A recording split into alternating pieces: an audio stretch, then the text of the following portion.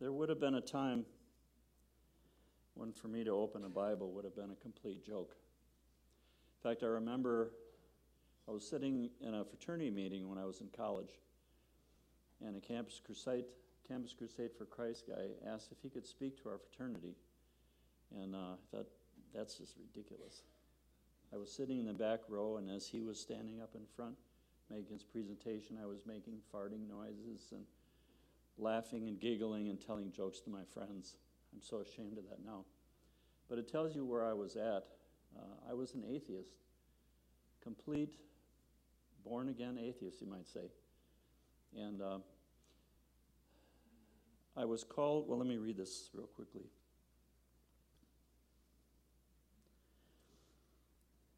Therefore, I discovered this scripture 27 years ago. Therefore, lay aside all filthiness and overflow of wickedness, and receive with meekness the implanted word, which is able to save your souls.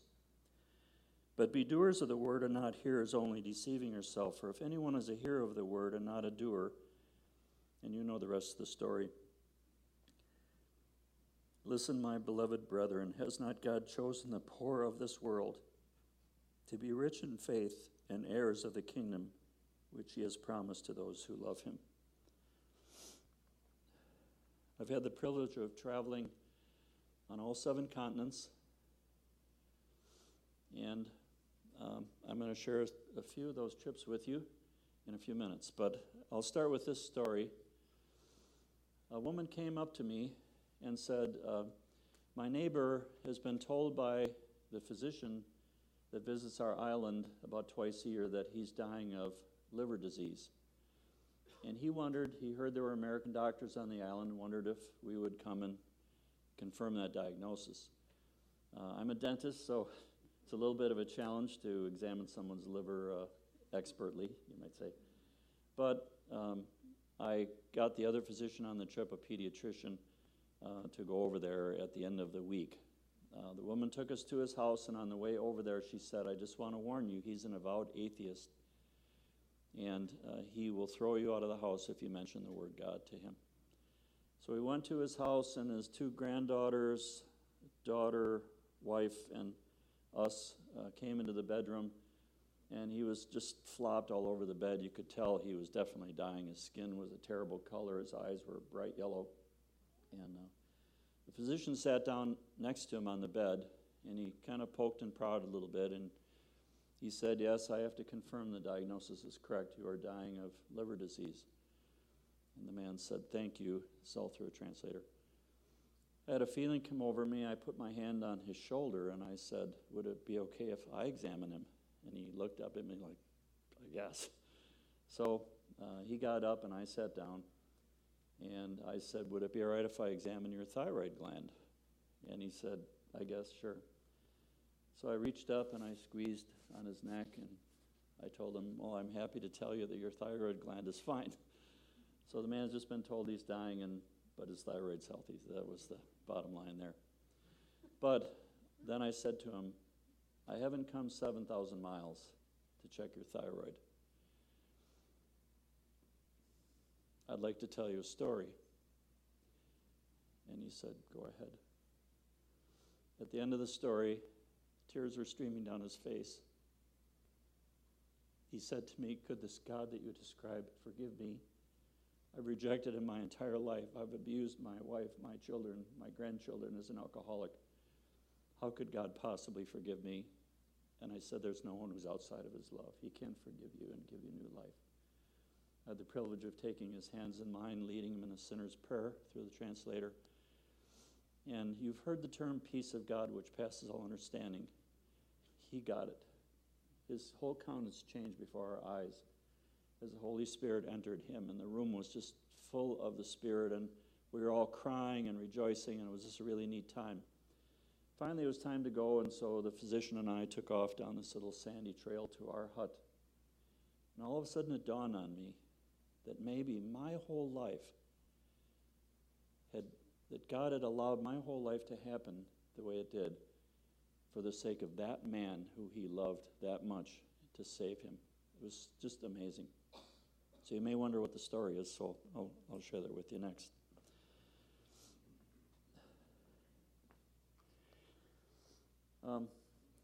As a kid, I got into a lot of trouble. I love to blame it on my dad. I grew up on the south side of Chicago. My father was an alcoholic. We had a really, you might call, a nasty situation in our home. My little brother was 5 years younger. My mother, my dad, he couldn't keep a job normally more than a few months. We'd move from apartment to apartment. My mom never allowed me to have a birthday party, never allowed to have, in my entire childhood, never allowed to have another kid over to my house to play or to spend the night. This may sound like a sad story or a sob story. It's not meant to be that way. It's just what it was.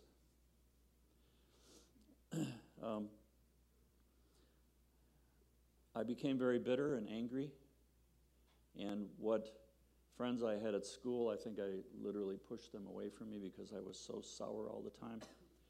And I hated my father. My mother, when I was 13, I was sitting in my room, and I happened to look up as my mother walked by, and she had a 10-inch butcher knife in her hand. She was walking like a zombie. My father was passed out on the sofa in the front room of this two-flat that we were living in. I jumped up and ran after her, and I grabbed her arm just as she was about to plunge it into my father's chest. I saved his life, but I didn't want to. I wanted him to die. I hated him so much for what he had done to our family. And by the time I was 16, I had kind of given up. I was so angry and bitter. I had no friends. I saw no future. I decided the only thing to do was just to kill myself. So I planned it all out. But I remember somebody had told me that you can't ask for forgiveness after you commit suicide. And so you can't go to heaven. I didn't know if that was true. I didn't know if there was a heaven, honestly. I didn't know if there was a God. I remember as a little child every day praying to God that he would fix my dad so we could have a normal family. And he never answered that prayer. So I felt at that time that if God does exist, he doesn't care about me. But that thing that I heard kind of scared me a little bit, and so I did the next best thing and ran away from home. I'm so glad that I did. I could have closed the door on my life in despair and anger and bitterness, and I would have never known what this God had prepared for me. When I ran away to Hayward, a little town in northwest Wisconsin, and moved in with my aunt, and I planned on finishing high school there. And my aunt said at the end of the summer, Jimmy, you have to go home. You're the man of the house. If you're not there, what might happen to your mom or your little brother? So she talked me into going back, and I went back to Chicago and finished out high school. But I had met some kids in Hayward who thought that if you were from Chicago, you're somehow related to Al Capone, and somehow that made me cool. I don't know. But anyway, so I decided to try and get into college. I was in the lower half of my high school graduating class, but I applied to school where they were going, which is Eau Claire, and I somehow got in there. Very thankful for that. While I was at college, I was struggling to maintain a C average, and I got recruited by a fraternity, and I wanted to be accepted. I wanted to be part of something so bad. I understand why people join gangs and all this other stuff. They just want to be accepted. And I went through the pledging process, and the last night they lined up all the pledges, and they announced that we were all successfully part of the fraternity now, and we were going out to celebrate. And we went to a bar. I swore when I was a child that I would never take a sip of alcohol in my life after seeing how it ruined my family. But I sat down in the bar, and they set a shot in front of each of us. And I had to make a decision. I wanted so much to be accepted. If I didn't drink that shot, what would they think of me? Would they reject me and say that I wasn't worthy of being their friend because I couldn't drink with them? I decided to take that drink. And then it opened up a whole new chapter in my life. My wife was at the earlier service. She can confirm my going out with my friends 2, 3, 4 nights a week, drinking pitchers of beer, 2 pitchers of beer, coming home at 3 or 4 in the morning, going to work at 7 o'clock. I can't imagine what my patients thought when they smelled the alcohol in my breath. When I took a biology class, I started to fall in love with studying, and I did very well the rest of my college experience, and I decided to apply to dental school because some of my fraternity friends were going to dental school. I was a sheep for sure. And I got into dental school, and there's a whole story about that, which I'll skip because of the time. Was very successful in dental school, president of my class, the whole bit, and took a 1-year job in Marshfield and then settled in Wapaka. Bought a little house on the chain of lakes and started living the good life. I had snowmobiles, motorcycles, 6 boats. I was completely selfish, self-centered, trying to fill in the void in my life with toys, maybe making up for my childhood. I don't know, psychologists would have fun analyzing this story. But ultimately, I got bored with all that, so I decided to start flying. So I took flying lessons, bought an airplane, then another airplane, and I was up to 5 airplanes, almost $1 million in debt. No hope of paying that off. And I still wasn't happy. I started having these dreams that I should be going to a foreign country and doing dentistry for the poor. And I realized that I was completely selfish and self-centered, and maybe if I did something good for somebody else just once, I'd feel better about myself. So I wrote a letter to the Lutheran church where I was attending. By the way, I was faithfully attending every Sunday. My beautiful wife on one end, my 4 absolutely beautiful children, my 2 boys with their little bow ties, my little girls with their pink dresses, me on the other side. I'm sure people sitting around me in church looked at me and thought, wow, what a wonderful Christian man, if they only knew what a complete hypocrite I was. In college, my professors told me there is no God. God was made up by ignorant people back in the day that couldn't explain what they were seeing. So they invented the idea of God, and I bought into that hook, line, and sinker and became an absolute atheist. Maybe for 2 reasons. 1, because I didn't think God cared about me. 2, that if there is no God, then I'm in control. I can take my life and do what I want with it. Well, I wrote a letter to the Lutheran church asking if they could use a dentist somehow in a foreign country because of these dreams. And on the day I received the letter, I was opening my mail at lunch, read their rejection letter saying, we're sorry, but unless you can give 3 months or more, we can't use you. And my first patient after lunch happened to be a minister. And when I walked in the room to do his checkup, he looked at me and he could see something wasn't right. And he asked me, Jim, is everything okay? And I said, no, I've had these dreams and I feel like I'm supposed to go do dentistry.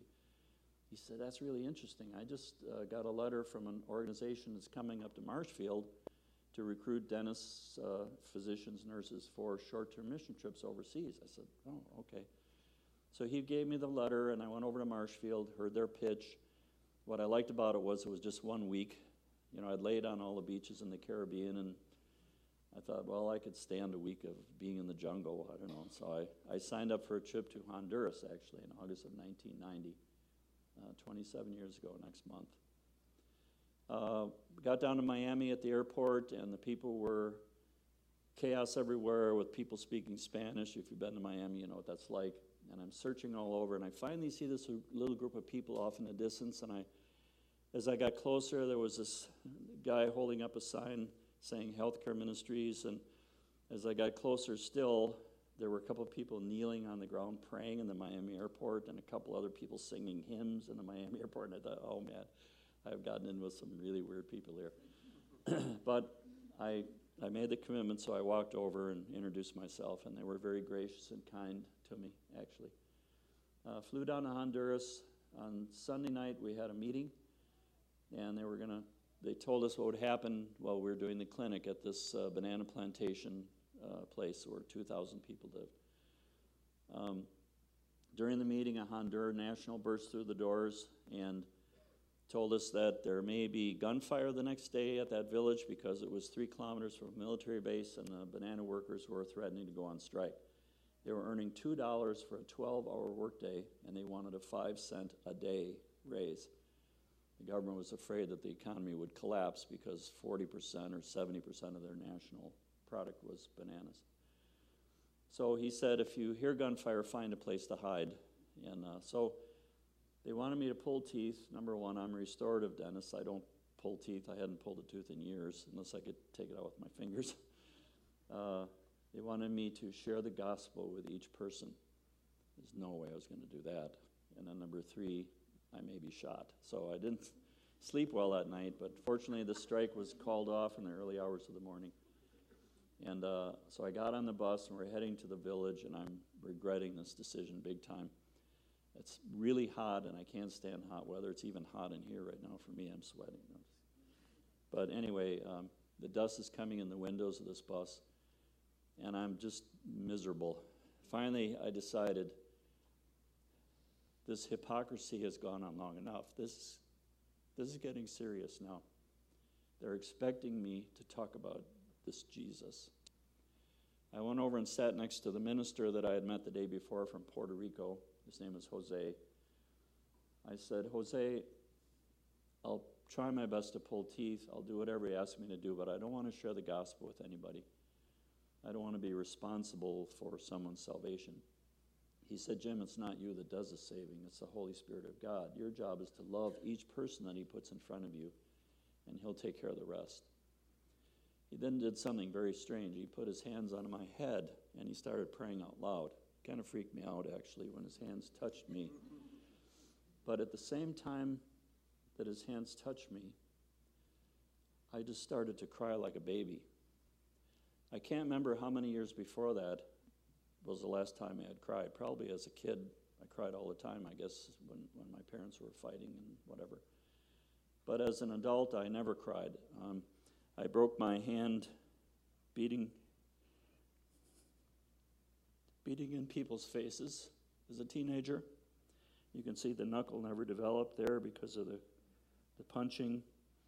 And it's been a reminder every day of my practice life that I have to take my latex glove and snug it up on that finger before I start to work, because I'm a lefty.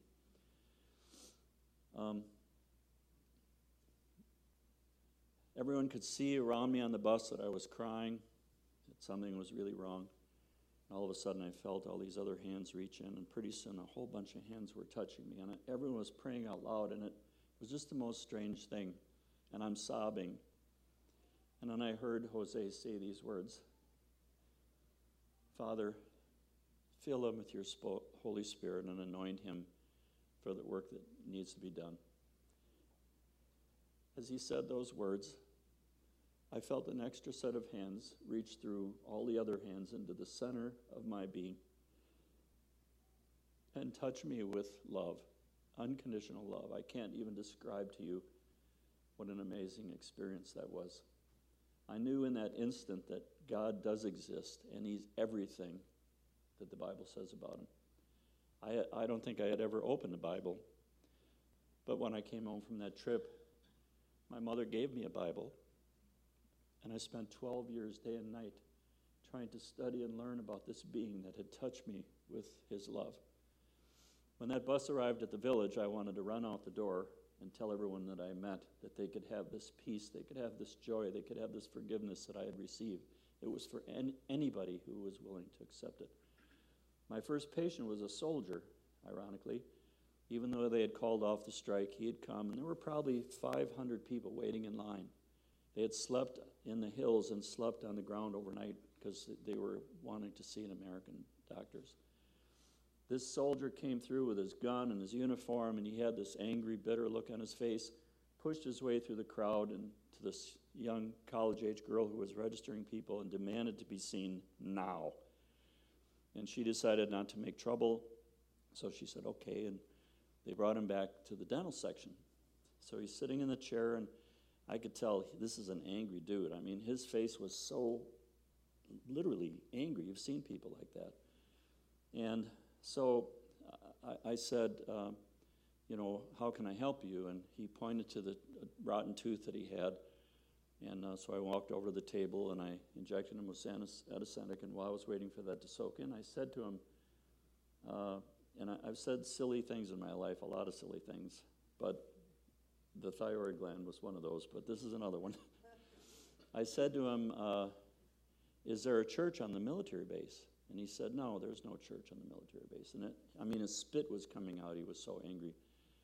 I said, where do you go to church then? He said, I don't go to church. I don't believe in God. He was really hostile. So I said, can I tell you a story? And remember now, I had only received Christ a few days before. But I told him about my experience, my childhood, and then that moment on the bus. By the time I got to the moment about the bus, tears were streaming down this man's face. And I stopped and I said, are you okay? And he said, could this God that you described forgive me for what I've done? I'm an alcoholic. I've abused my wife. I've abused my children. Could God forgive me too? I said, yes, there's no one who's outside of his love. I had the privilege of taking his hands in mine. I didn't know the sinner's prayer, but the interpreter did, so led us in the words. He accepted Jesus, and his countenance before my eyes changed. I've seen this hundreds of times, as he was filled with the peace of God. It was the most amazing thing. I pulled his tooth out, sent him out through the crowd, and he literally walked out of there dragging his gun by the barrel and just looking up with tears in his eyes, praising God, who he had just met 2 minutes before. Just amazing. When I came home from that trip, I knew that my father wasn't saved. I told you how I hated and despised him my whole life at 44 years old. I went up to Hayward where my father was living. When I knocked on the door, I stepped towards him like this, and he actually stepped back. I think maybe he thought I was going to hit him. Instead, I kept walking forward, and I embraced my father. I said, Dad, I just want to tell you that I love you and I forgive you for everything that happened. And can I tell you a story? And he said, come in. And so we sat on the sofa, and I told him this whole story. And by the time I got to the part about the bus, the tears were streaming down my father's face. He said, could God forgive me? After everything that I've done, I said, yes, Dad, there's no one who's outside of his love. I had the privilege of taking my father's hands in mine, leading him in the sinner's prayer. For 12 wonderful years, my father never took a drink after that day. And we had a wonderful relationship until he died in his 90s. The moral of this story is to keep praying. Be faithful to pray for those people, your loved ones, friends, co-workers who don't know the Lord. It took until I was 44 years old before I came to the knowledge of the truth. There's no one who's outside of his love. So what I'd like to do now is just show some pictures of some of these trips real quick before my time is up. And I'm going to sit down there with you so that there's no distractions here and you can look at these pictures.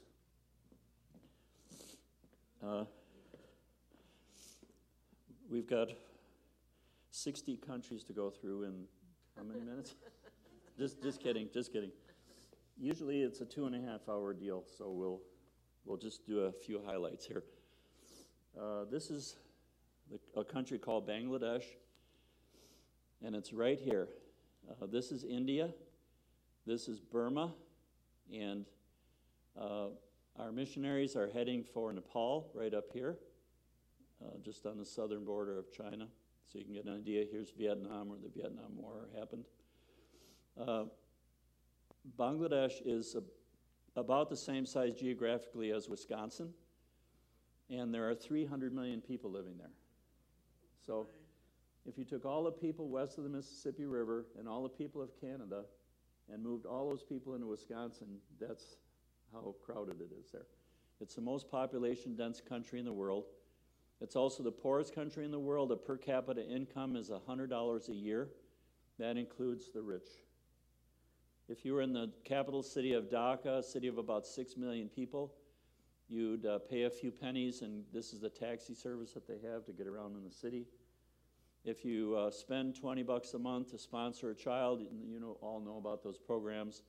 Here's an example of one of those programs, and kids get uniforms to wear, and they get books to study, and they get to go to school. Here's another organization that does the same thing. We're on our way to a little town called Cox's Bazar, and a monsoon had swept through Bangladesh in 1991 through the Bay of Bengal there where India comes up, and most of Bangladesh is only a foot above sea level, and so when the monsoon swept in, it drowned 125,000 people, and incredible numbers of cattle and all the rotting. You can imagine how terrible the disease situation was. Then on top of that, some people over in Burma, about 200,000 people, Bengalis had moved into Burma, and everyone hates the Bengalis. They're the lowest caste of society, lower than the untouchables in India. No one wants the Bengalis. They're literally the lowest class. And so a bunch of guys decided they were sick of having Bengalis in their country, and they went into this little town with machetes, and they slaughtered 5,000 people. The rest of the Bengalis that were in the country, or most of them, about 180,000, went across the border back into Bangladesh, into this little town called Cox's Bazar, and there was no water or food to feed 180,000 people. So the UN started airlifting food and water, and they invited us along with other medical teams to come in and work in the refugee camp there, and that's where we were headed when I took this picture. Unfortunately, the UN guy that ran the camp told us we couldn't enter to help the people unless we produced a serious bribe. And we could not, as Christians, accept that, and so we went on to Plan B, and 3 of us went and dug out canoes, and the other 3 went up to the border of Nepal and worked, and the 3 of us went in the back country of Bangladesh. Sounds like there's a person every square foot there, but in reality, there are vast areas where there aren't many people. As we went by dugout canoe and walking from village to another, we actually came to a village of about 100 people where no one in the village had ever heard of the United States. Can you imagine being that remote in the world that you've never heard of the United States of America? Just amazing. So let's very quickly go through the rest here. I do a lot of talking. When I got back, I passed my pastor on Highway 22 as I was heading to my house, and I honked on the horns, squealed around, and chased after him until I caught up to him, and I said, I'd like to tell the story of what happened on this trip to the people of the church, and he said, that's fine. So there was an 8, 9:15, and 10:30 service.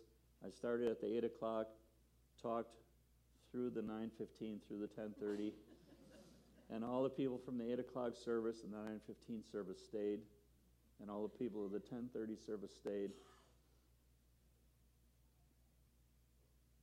Everyone was weeping and crying, and it was just the most amazing, wonderful experience to share with my brothers and sisters in Christ about what happened.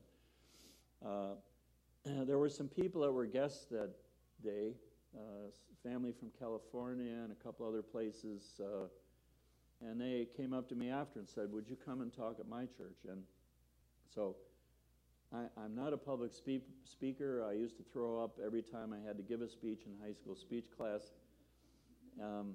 I was in the bathroom before this service because I am petrified to talk to people, but because I am nothing, I am nothing. He is everything. And Paul said about himself, in my weakness is his strength, and my weakness is made perfect in his strength. And that's how I feel about my life. You know, there's that story about the person who had 1 talent and 5 talents and 2 talents and all that. I was a totally self-centered, selfish person who had 0 talents. And God made something out of nothing. He took the dirt from the ground and created a new person in me, and I'm so thankful for that. But I've had a chance to speak on university campuses, Notre Dame University, Evangel University, just a whole bunch of them. I love talking to college kids. This is a college campus in Bangladesh. How much time have I got left?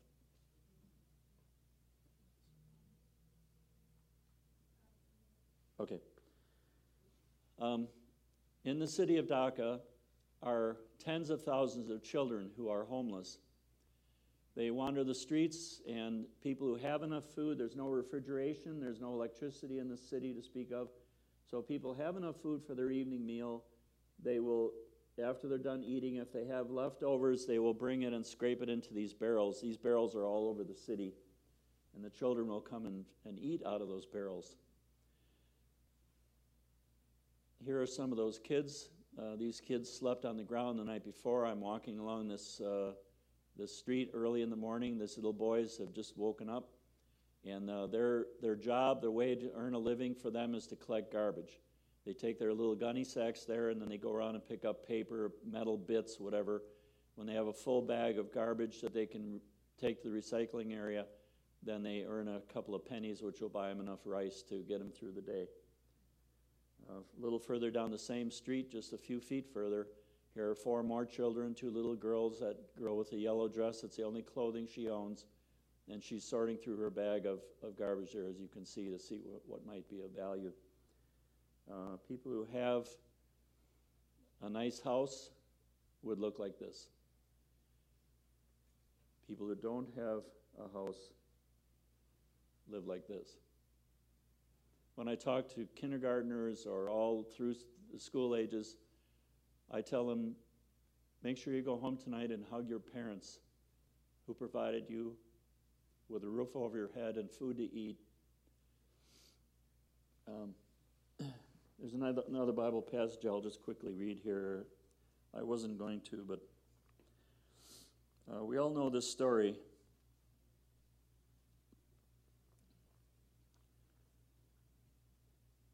I'll just tell you the story. You all know it. A rich man was sitting at his table, and outside at the gate was this poor man. Let me finish this, and then I'll get to that. Here's a bunch of homes that are built out of cardboard, paper, basically garbage. And these homes run for 2 miles along the railroad tracks as you enter the city. About 30 people live in each one of these homes. And that wall behind the houses there is a flood wall. So every year when the monsoon comes through, it floods this area, washes these homes away and everything. All their possessions are gone, and then they have to start out again. In the middle of that is this missionary's hut, and as he gets donations, he hands out food and clothing to the children. This little girl in the middle is, he called his Princess in Rags. He took me to the shopping area to meet her. At 8 years old, she was kicked out of the house, very common. It's a Muslim culture, and girls have no value in society. They are not allowed to have jobs. And so if the family does not have enough food to feed all their children, they will tell the little girls they have to leave and never come back. This little girl was kicked out of her house at the age of 8 years old. She wandered the streets and eventually came to this little shopping area, and behind that building, she found a cardboard box in the alley. It was just big enough for her to crawl into. When another girl came along, though, that did not have a cardboard box to sleep in, that little girl gave her box. This is 2 years later. She's 10 years old. She's taking care of 30 children in the alley behind that building. She makes sure they have enough food to eat before she eats herself, and they all have a little cardboard box to sleep in. I was so humbled to meet this little girl who has absolutely nothing of the world's possessions, and yet she was able to help people because of her heart of love, a Christ-like love. It was very humbling for me. I was going to talk about diseases of the world, but I'll skip that since we're in a church setting. Here's the world's largest thyroid gland, probably. But this is a little bit gross here for those kids who are here. Just be aware of the story, okay? This man, I was leaving this little hut when we were paddling along from village to village. Someone told me there was lunch prepared, and so I walked out of my hut, and as I walked by this man, I didn't even notice him. He was leaning on a crutch. His shirt was pulled up by his neck. And he tapped me. He brushed my arm as I walked past. And he went like this. And I thought, oh, maybe he's got arthritis or something. And so I asked him, would you just sit on the ground? And then when I'm done with my lunch, I'll come and we'll take a look at it. I'm so ashamed of that. When I came back, I gently helped him up. We went into the hut, and he began to pull the layers of rags off of his shoulder until he exposed this. This is skin cancer, squamous cell carcinoma. That's why we put suntan lotion on. When I looked in his face, I realized I was looking at Lazarus, the man who sat outside the gate of the rich man. And the dogs came and licked his sores. You guys all remember the story. And then I looked at myself and realized I am the rich man. Everybody in the United States is a rich man compared to the life these people live. I started to feel really guilty, and then God convicted me and showed me that I'm here and I have the life I have because of him. Every talent we have, every dollar that we've ever earned is because of God's graciousness to us, his love for us, his kindness to us. But we have a responsibility to act wisely with the money that he's given us. Does he say to give it all away? He did to one rich man because he knew in his heart that rich men cared more about his material things than he did about the Lord. But for all of us, there's hope because he says, just give me 10%. You're in charge of the 90%. I'll let you be steward of that. Just give me 10%. He even says, prove me. Try it and see. And so that's one of the first things the Lord convicted me of when I came back from the trip. And I don't talk about money ever, and I don't ask for money ever, so I just decided to throw that out there. But anyway, let me get to the end here now. We're back in Honduras now, the very first trip on Wednesday. And this woman presented herself to me, and we had no electricity in this village, but we had good flashlights. And so through the translator, I asked her what the problem was, and she said, I can't chew, I can't close my mouth. So I had her open her mouth, and I looked in her mouth, and this is what I saw. Behind her last molar tooth, there were 4 rotten teeth along this whole area here. But behind that last tooth, there was a tumor growing in her mouth. And it wasn't as big as a ping pong ball, but it was probably about the size of maybe a quarter. And the tissue was growing into her cheek right here. I'm pretty sure it was oral cancer, but I'm not absolutely sure. I was about to tell her there's nothing I could do to help, but I walked away instead and picked up a bunch of surgical instruments that were laying on the table that Healthcare Ministries had provided. I went back to her, gave her an anesthetic, shared Jesus with her, and she gladly accepted Jesus as her Savior. And then in less than 3 minutes, my hands just flew, and I took out 4 teeth, and I cut that tumor out of her mouth, including a quarter-sized chunk out of her cheek, where I literally just hacked into the muscle of her cheek to remove the tumor. I stuffed a bunch of gauze in her mouth, and when she told her to come back in 1 hour, and when she left, I realized what I had done. I had no knowledge of actually doing it until after she left. And I became so ashamed because I just hacked her mouth. I'm not a surgeon. I'd never done any surgery like this. And so I went behind the building and threw up. I came back, and an hour later she came back, and her mouth was stuffed with gauze that I had put in. When I reached in and grabbed on the gauze, I saw that everything was bloody. When I pulled it out, I could squeeze the gauze and wring the blood out of it. And then when the last of the gauze separated from the area where the tumor was, there was an artery going like that, shooting across her mouth. I panicked because there was nothing I could do. I had no idea what to do. And we were leaving in 2 days, and this is a remote village, and she'd have no access to medical care. Then I had this peace come over me. It's happened so many times. I walked into the next building. We were in a little school there. And walked up to one of the physicians, who was sitting at a little stool examining an old man. I said to him, I need your electrocauter device. And he looked up at me. First of all, I didn't know what an electrocauter device was. It just came out of my mouth. He looked up at me and he said, boy, that's really interesting. I was on my way to the airport and I decided I better go back to my office and get my electrocauter device. So he opened up his doctor bag and he pulled this thing out. It looks like a charcoal lighter. You pull a trigger and there's a wire on the end. When they're doing surgery, if there's bleeding, they just touch that little thing. Chuck would know all about this better than me. And it just stops the bleeding.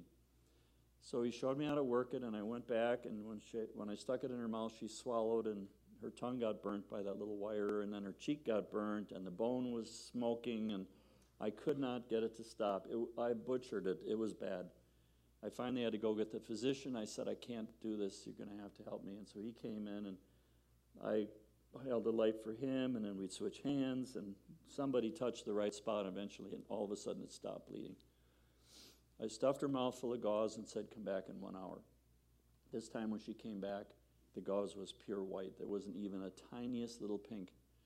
And I was so afraid at that point because there should be capillary bleeding. There should be some oozing of blood out of that exposed bone that I had created that would keep that bone alive. And without it, the bone could die, and she could potentially die from this. It was really bad. So I gave her some more gauze. I didn't know what else to do, so I sent her home, but I did tell her to come back the next day. And that evening then I got the group together and asked them to please pray for this woman, that she might be okay.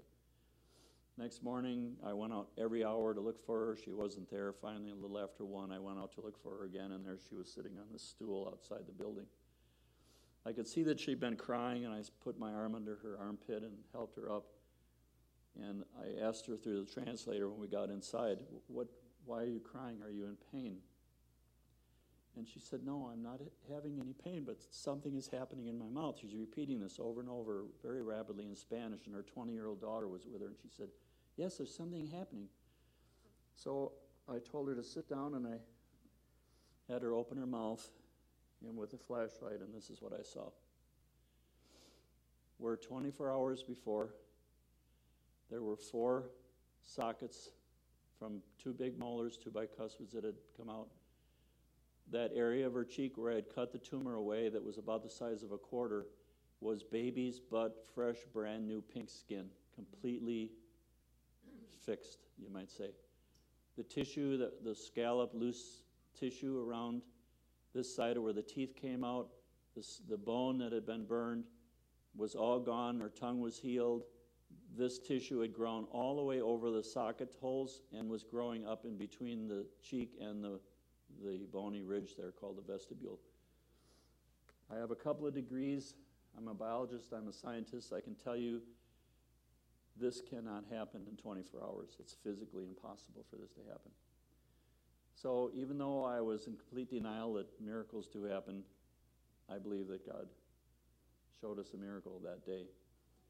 And since then, I've been invited, like I said, to talk all over the eastern half of the United States about 800 times when I stopped counting.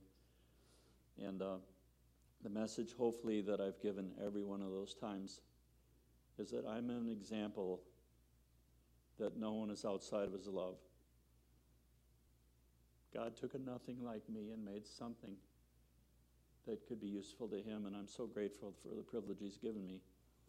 And I'll just quit right now. I could go on for another, days.